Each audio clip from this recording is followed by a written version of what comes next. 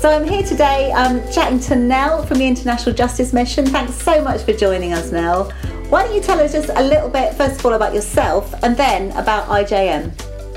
Hi Joe, thanks so much for having me. It's lovely to be here. I'm really enjoying being able to virtually visit a whole bunch of churches at the moment. I'm Nell. I work for the International Justice Mission. I've been there since January, so kind of a little bit new to the job still, but loving what we do. International Justice Mission, IJM to its friends, is the largest anti-slavery organisation in the world.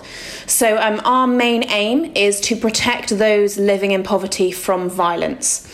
The idea behind that being that those who live in poverty have the laws that are there to protect them, but there isn't law enforcement. So in our world, if a burglar comes around, if you feel like you're in danger, what you'll do is you pick up the phone and you dial 999, and you are pretty much guaranteed that police will come, sirens blazing, to rescue you.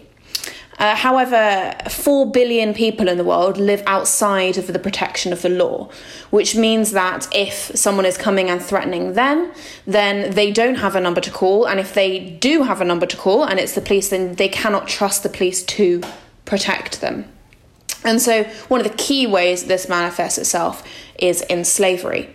So people who are trafficked or taken under false pretenses through kind of debts which people hold over them and keep them in places of oppression.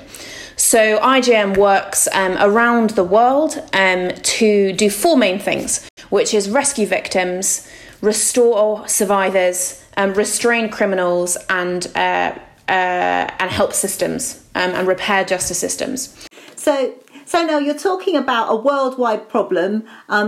Can you just tell me about the scope of slavery in the world today? So kind of the estimation is that there are 40 million slaves in the world today, that every minute 2 more children are trafficked into slavery, that 1 in 4 of those trapped in forced labour is a child. And I think a lot of the time people think that the slave trade ended with the end of the transatlantic slave trade when it became illegal. Think all of those kind of abolitionists and all that went on there. But actually there are more slaves in the world today than there ever were in history. And so it is a problem, and it's everywhere. So clothes would be an obvious one. There are things that people kind of assume: clothes, chocolate, those kind of things. But even cosmetics, fish, food, coffee, it's so difficult to have a completely clear supply chain to really know that there is no forced labour, there's no slavery. And so it is quite frankly everywhere. And there are a number of different kind of organisations doing some really great work into ethical supply chains and looking into those. But we can't ignore it. I can't not do something about this. This has to matter to me. So it's obviously a huge problem, and you sent us a little video to show us something of the scope of slavery.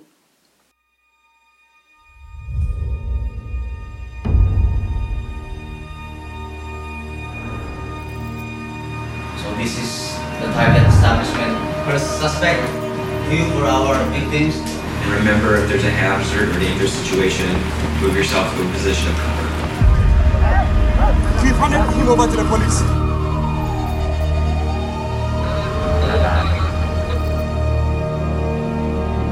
We saw about 1,200 little kids and found out that they were in fact trafficked and they were in fact slaves. These little kids are on this boat. They are not fed. They are abused beyond imagination. We got Joshua.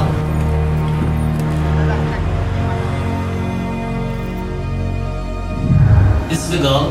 Whenever something like this comes, I imagine in my mind that girl is found.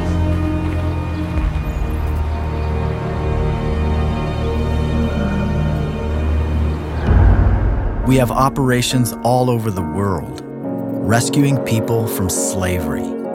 Because today there are criminals who abuse children, sell girls. How old is she? 12. How much? 30. Yeah, I'm married. And force families into slavery. Criminals prey on the easiest target, the world's poor, because they expect no one to defend them.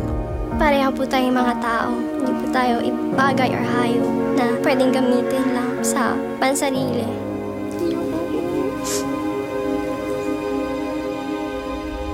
But today, there are thousands of people gathering to seek justice for those in slavery.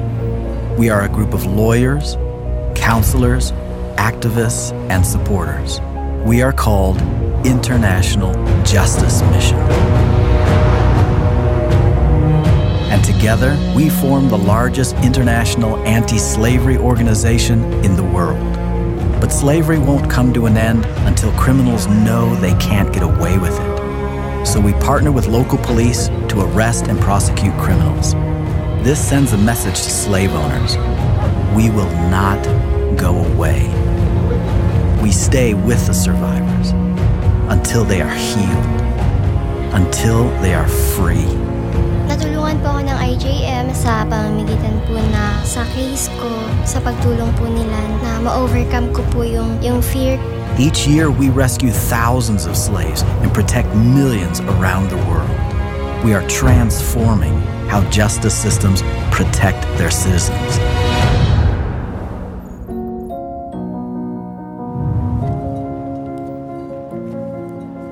To those who are still enslaved, we promise to find you. We will get you home to your families so you can have the freedom you deserve.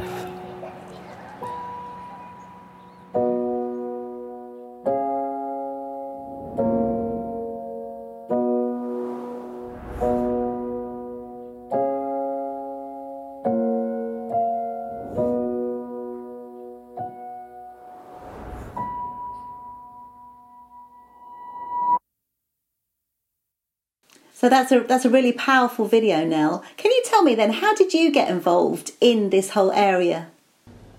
I think my parents would tell you that I always had a strong sense of justice as a child. Many a it's not fair tantrum I remember. I mean, I think I was an angel, but my parents would perhaps disagree there.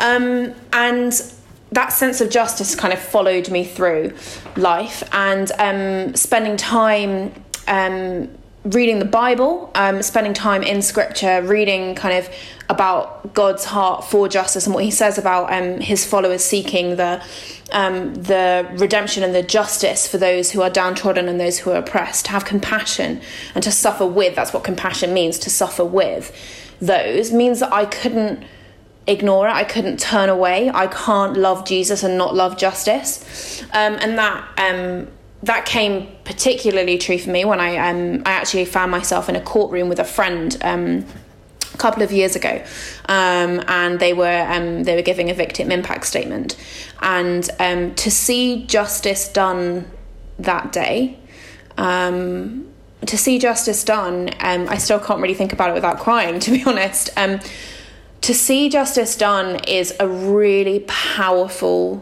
thing to witness. And as I sat in that courtroom and I watched this friend receive the justice which she had longed for years, I found myself saying to God, I never want to be a reason that someone else doesn't get justice. I want to fight to see people get justice.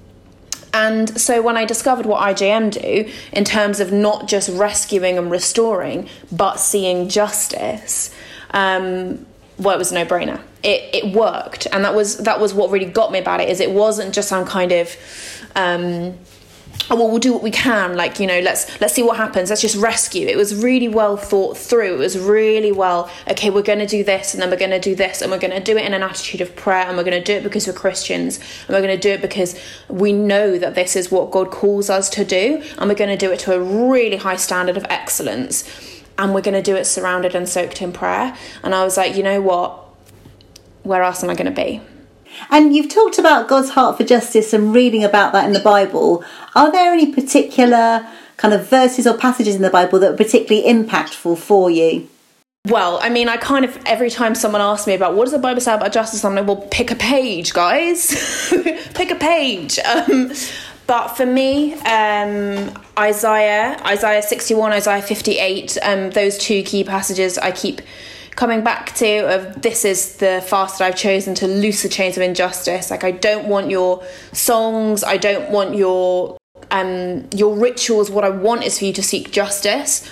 And as an Anglican, I'm an Anglican, sorry, I know you're a Vineyard church. As an Anglican through and through, I love my liturgy. I love the kind of rituals of that. But reading passages like that, when he says in Amos, like, I don't want that. What I want is justice. I want streams of justice.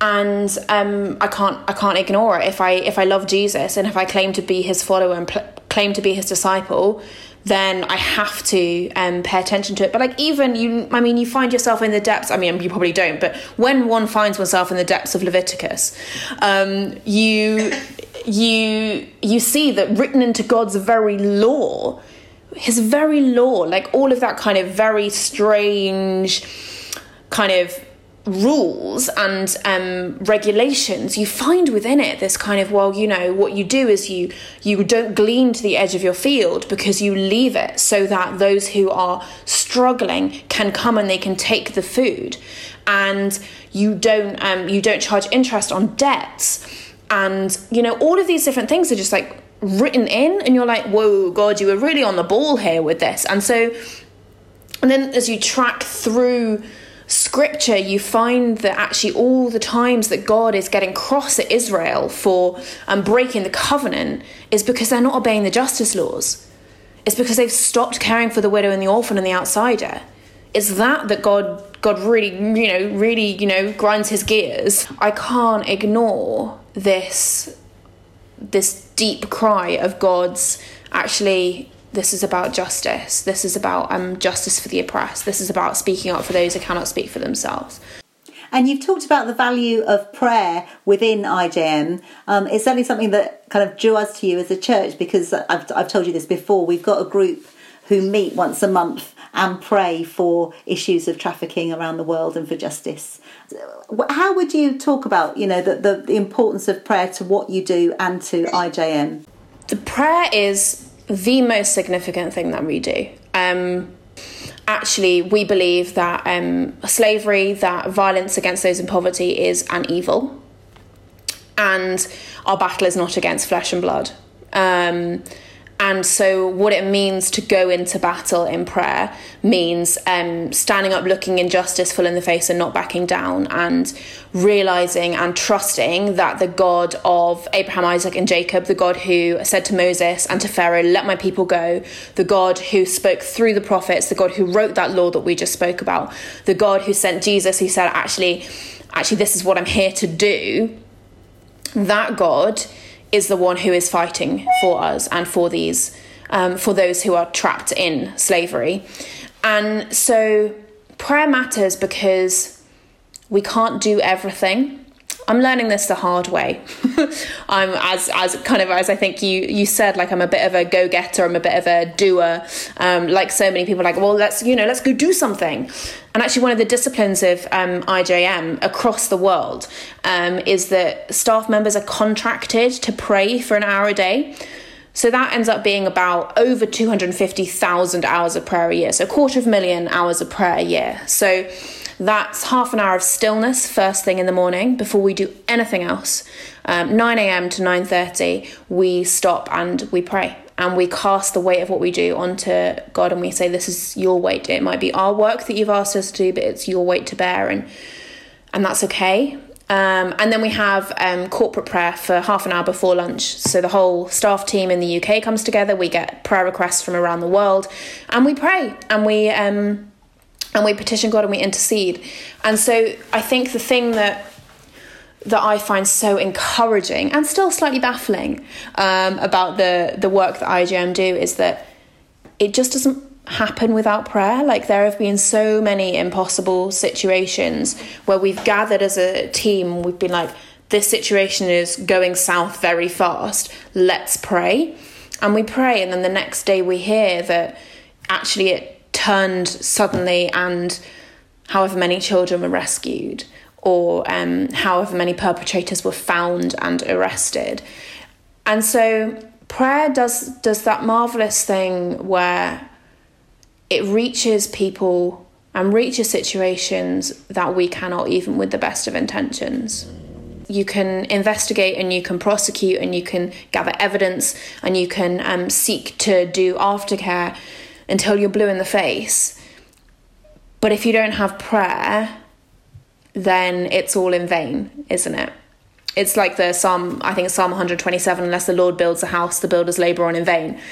And so we pray that the Lord would direct us to build the house in the way that he desires and the way that is after his heart. And so prayer is, we're nothing without your prayers, without the prayers of those around the world who are interceding for us and for our work and for those that we work with. I love that phrase that you use. You said that it's our work, but it's God's weight. And one of the things that really draws me to IJM is that you are such a people of hope. Because I think when you look at the scale of the problem that you're fighting against, it would be very easy to say, you know, as you have done, slavery touches every part of our lives. And there are so many people who are trapped and who are enslaved. And what can we do? And yet your explanation is that obviously we can't, but God can, and we partner with him. And that is such a powerful thing. And also I find it a wonderful thing that actually we can partner from where we are with a work that's going on literally in so many places around the world. So that is really encouraging.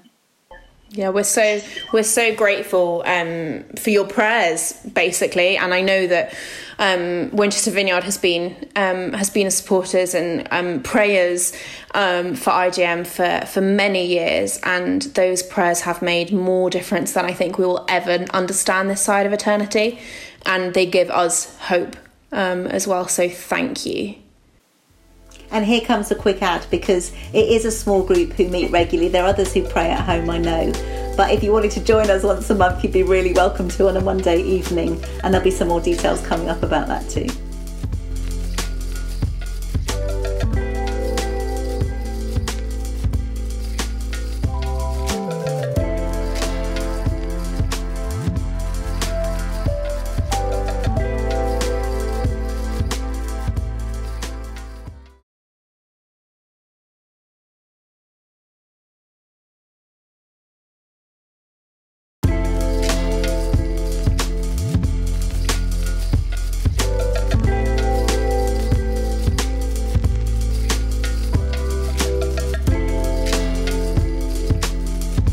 So now you've talked about some of the scope of your work all around the world. Can you tell us some stories about where you have seen Goddard work and slaves being released?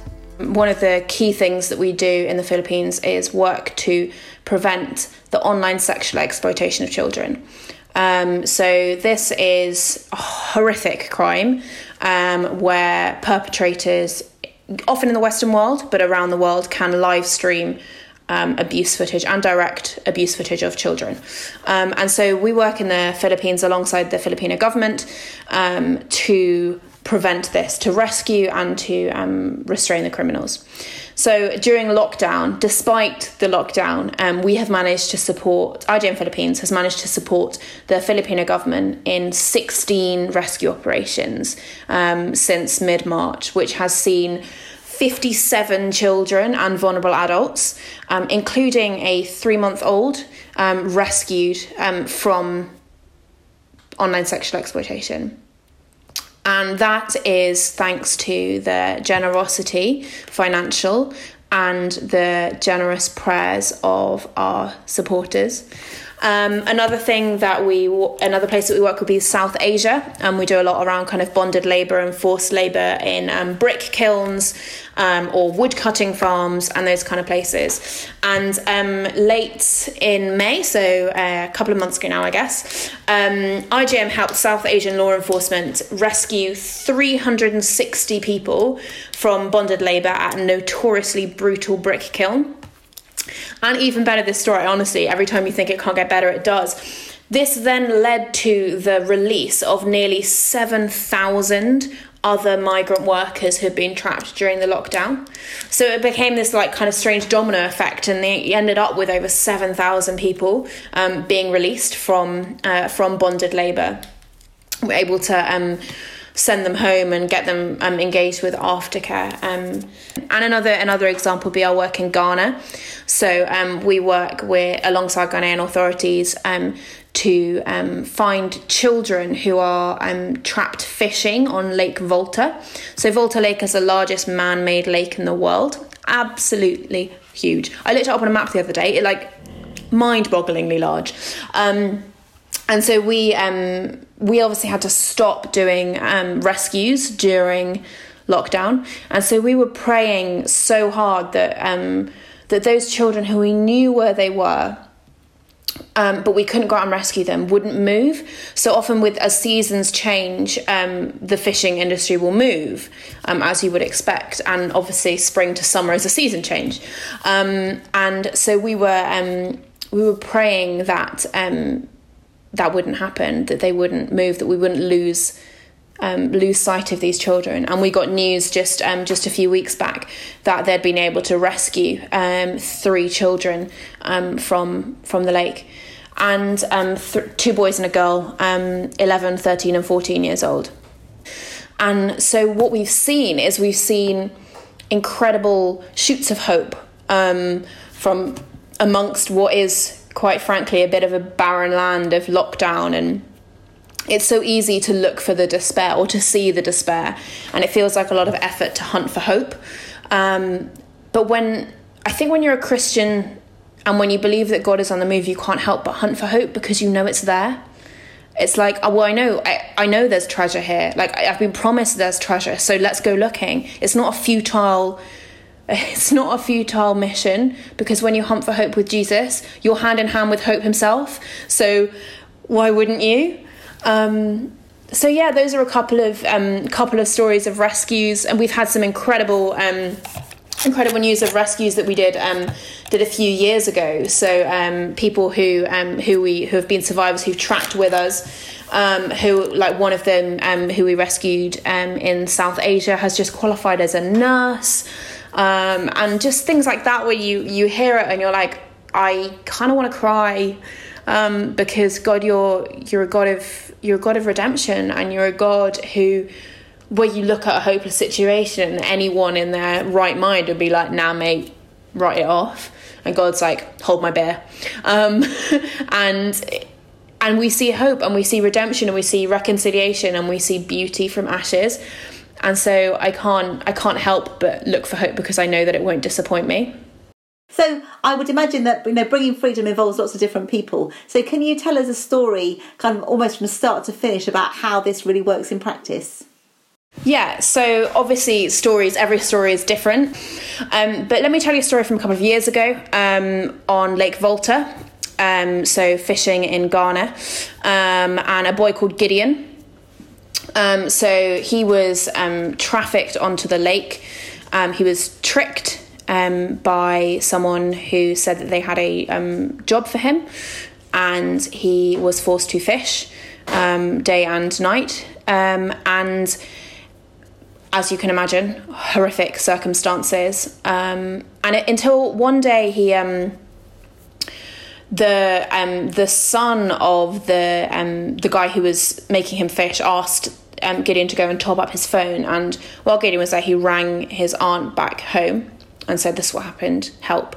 So his aunt approached the authorities, approached IJM, and they launched a rescue operation investigation. They found Gideon, and they took him off the island where they'd found him, and they rescued him. But as he was rescued, he said, there's more children. I know who they are, I know where they are. And so the investigators, the rescuers, they were like, okay, we'll go back. But and they realised that they needed Gideon in order to be able to identify who was who. And they said to Gideon, like, is this something that you would be able to do? Like, the bravery of Gideon astounds me every time I tell this story. And he was like, yes, I'll come back. And so the next day he got back on this boat and drove back to the island he'd just been taken from. And they rescued 12 more children. And in amongst those children was a girl called Esther. And again, Esther had been tricked from the age of about, unclear whether she was kind of between the age of 4 and 7, but young child, again, had been forced to fish, to cook, to do a whole bunch of different things. And because of Gideon, she was rescued, along with 11 other children. And then from there, Esther gets back to the aftercare home. They start processing, doing medical shit. There's more children. And so they go back again and they find more children. And there's just this domino effect of one young man's bravery of, no, there are more. And so it starts to happen and children start to be rescued. And so from there, Gideon, Esther, those children will go into aftercare. They will have trauma-informed counselling and therapy, and they'll be assessed whether they should be reintegrated into their families or whether they need to start again somewhere else, because there's often some kind of difficulties around those kind of issues with if the family were complicit in what went on in the trafficking, etc. It's every story is different, and then those who have been found to be trafficking are arrested, and we begin, as an organisation, to gather evidence to take it forward to trial. So how could we kind of in our own homes and here in the UK get involved and support what's going on? We are so grateful for the support and all that goes on at Winchester Vineyard and further afield to support IJM around the world. We tend to categorise things that can be done into 3 main fields. So pray, give, act. Kind of do what they say on the tin, but let's go through them anyway. Pray, as we've said, prayer is the most powerful weapon we have. If you can't go somewhere or change anything or give any money, just pray 5 minutes a day, 10 minutes a day, whatever you can. When you hear the kettle boil, pray for those trapped in slavery. When you hear the toilet flush, when you hear a siren, like whatever it is that reminds you to pray, just pray, just petition, just get on your knees and humble yourself and ask God to move, because he listens to the prayers of his people, and intercession is a powerful tool. And so I ask, first and foremost, if you do nothing else, would you pray for us? If you want specific prayer points related to IJM and the work that we do, you can sign up to receive our prayer update email, which goes out fortnightly. If you head to ijmuk.org/pray, scroll to the bottom, you can find the form to sign up with that. So that would have praise points and answered prayer, a few pictures, and then key prayer points from each of our global regions around the world. So that's pray, and then give. If you're in a position to be able to give financially, obviously slavery isn't going to end itself and it costs money. Rescue operations, we estimate that a rescue operation costs about £5,000. But when I kind of say that, I think about £5,000 to rescue. I mean, our largest rescue rescued over 500 people. If you go to ijmuk.org/give, you can become a freedom partner by giving regularly. So sign up for monthly direct debits, whether that's £2, £20, £200 a month. Whatever you can, we really appreciate you giving sacrificially to see the end of slavery in our lifetime. So that's give. And then act, and that's doing something, that's raising awareness, that is keeping on talking about it, because it's amazing the number of people who don't realise the extent of slavery.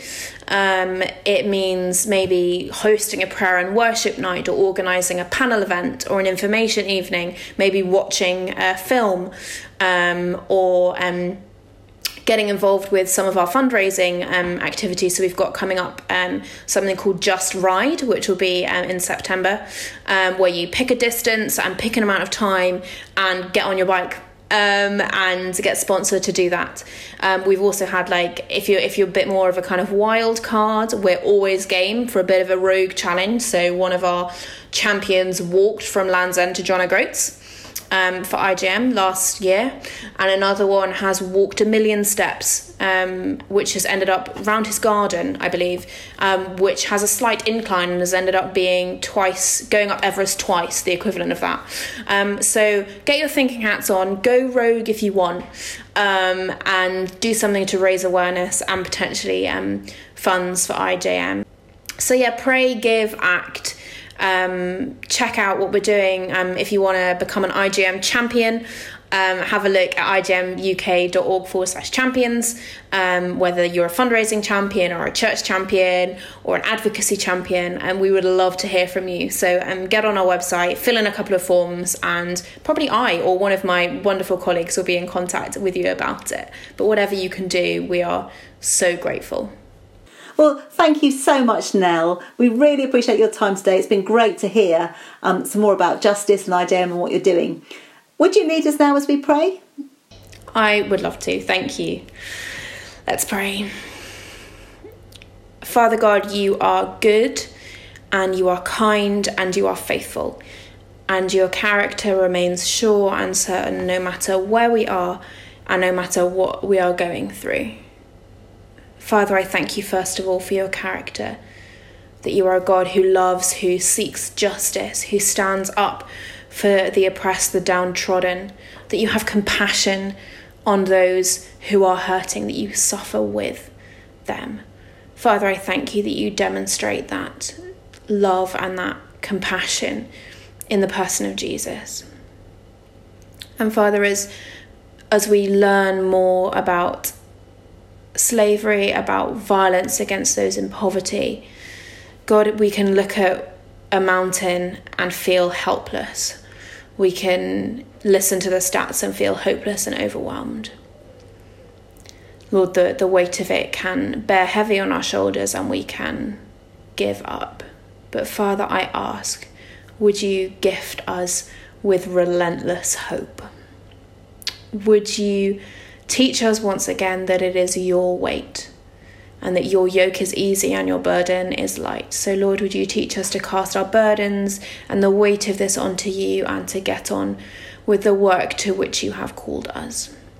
We just want to spend a moment just interceding for those who are trapped in unspeakable situations. Father, you know each one. You know their names. You know every hair on their head is numbered. You know what they are going through, what they have been through. You know their story. You know their dreams, their fears. And Father, we ask, would you be with them by your Spirit? Would you bring them great comfort? Would you show them a sense of who you are and your delight in them? Father, would you bring freedom? Whether that's through miraculous means or whether that's through organisations like IJM and local government and law enforcement. Father, would we see freedom today? Father, I thank you that you are good and that you show us that relentless hope is possible and in fact it's desirable. So God, would you gift us with the gift of hope today? Would you teach us to pray? And I pray your blessing over this church, over Winchester Vineyard. May they know your peace and your joy and your utter delight in them. Would you bless them beyond measure? In Jesus' name, amen. Thank you, Nell. Thanks. Thank you so much.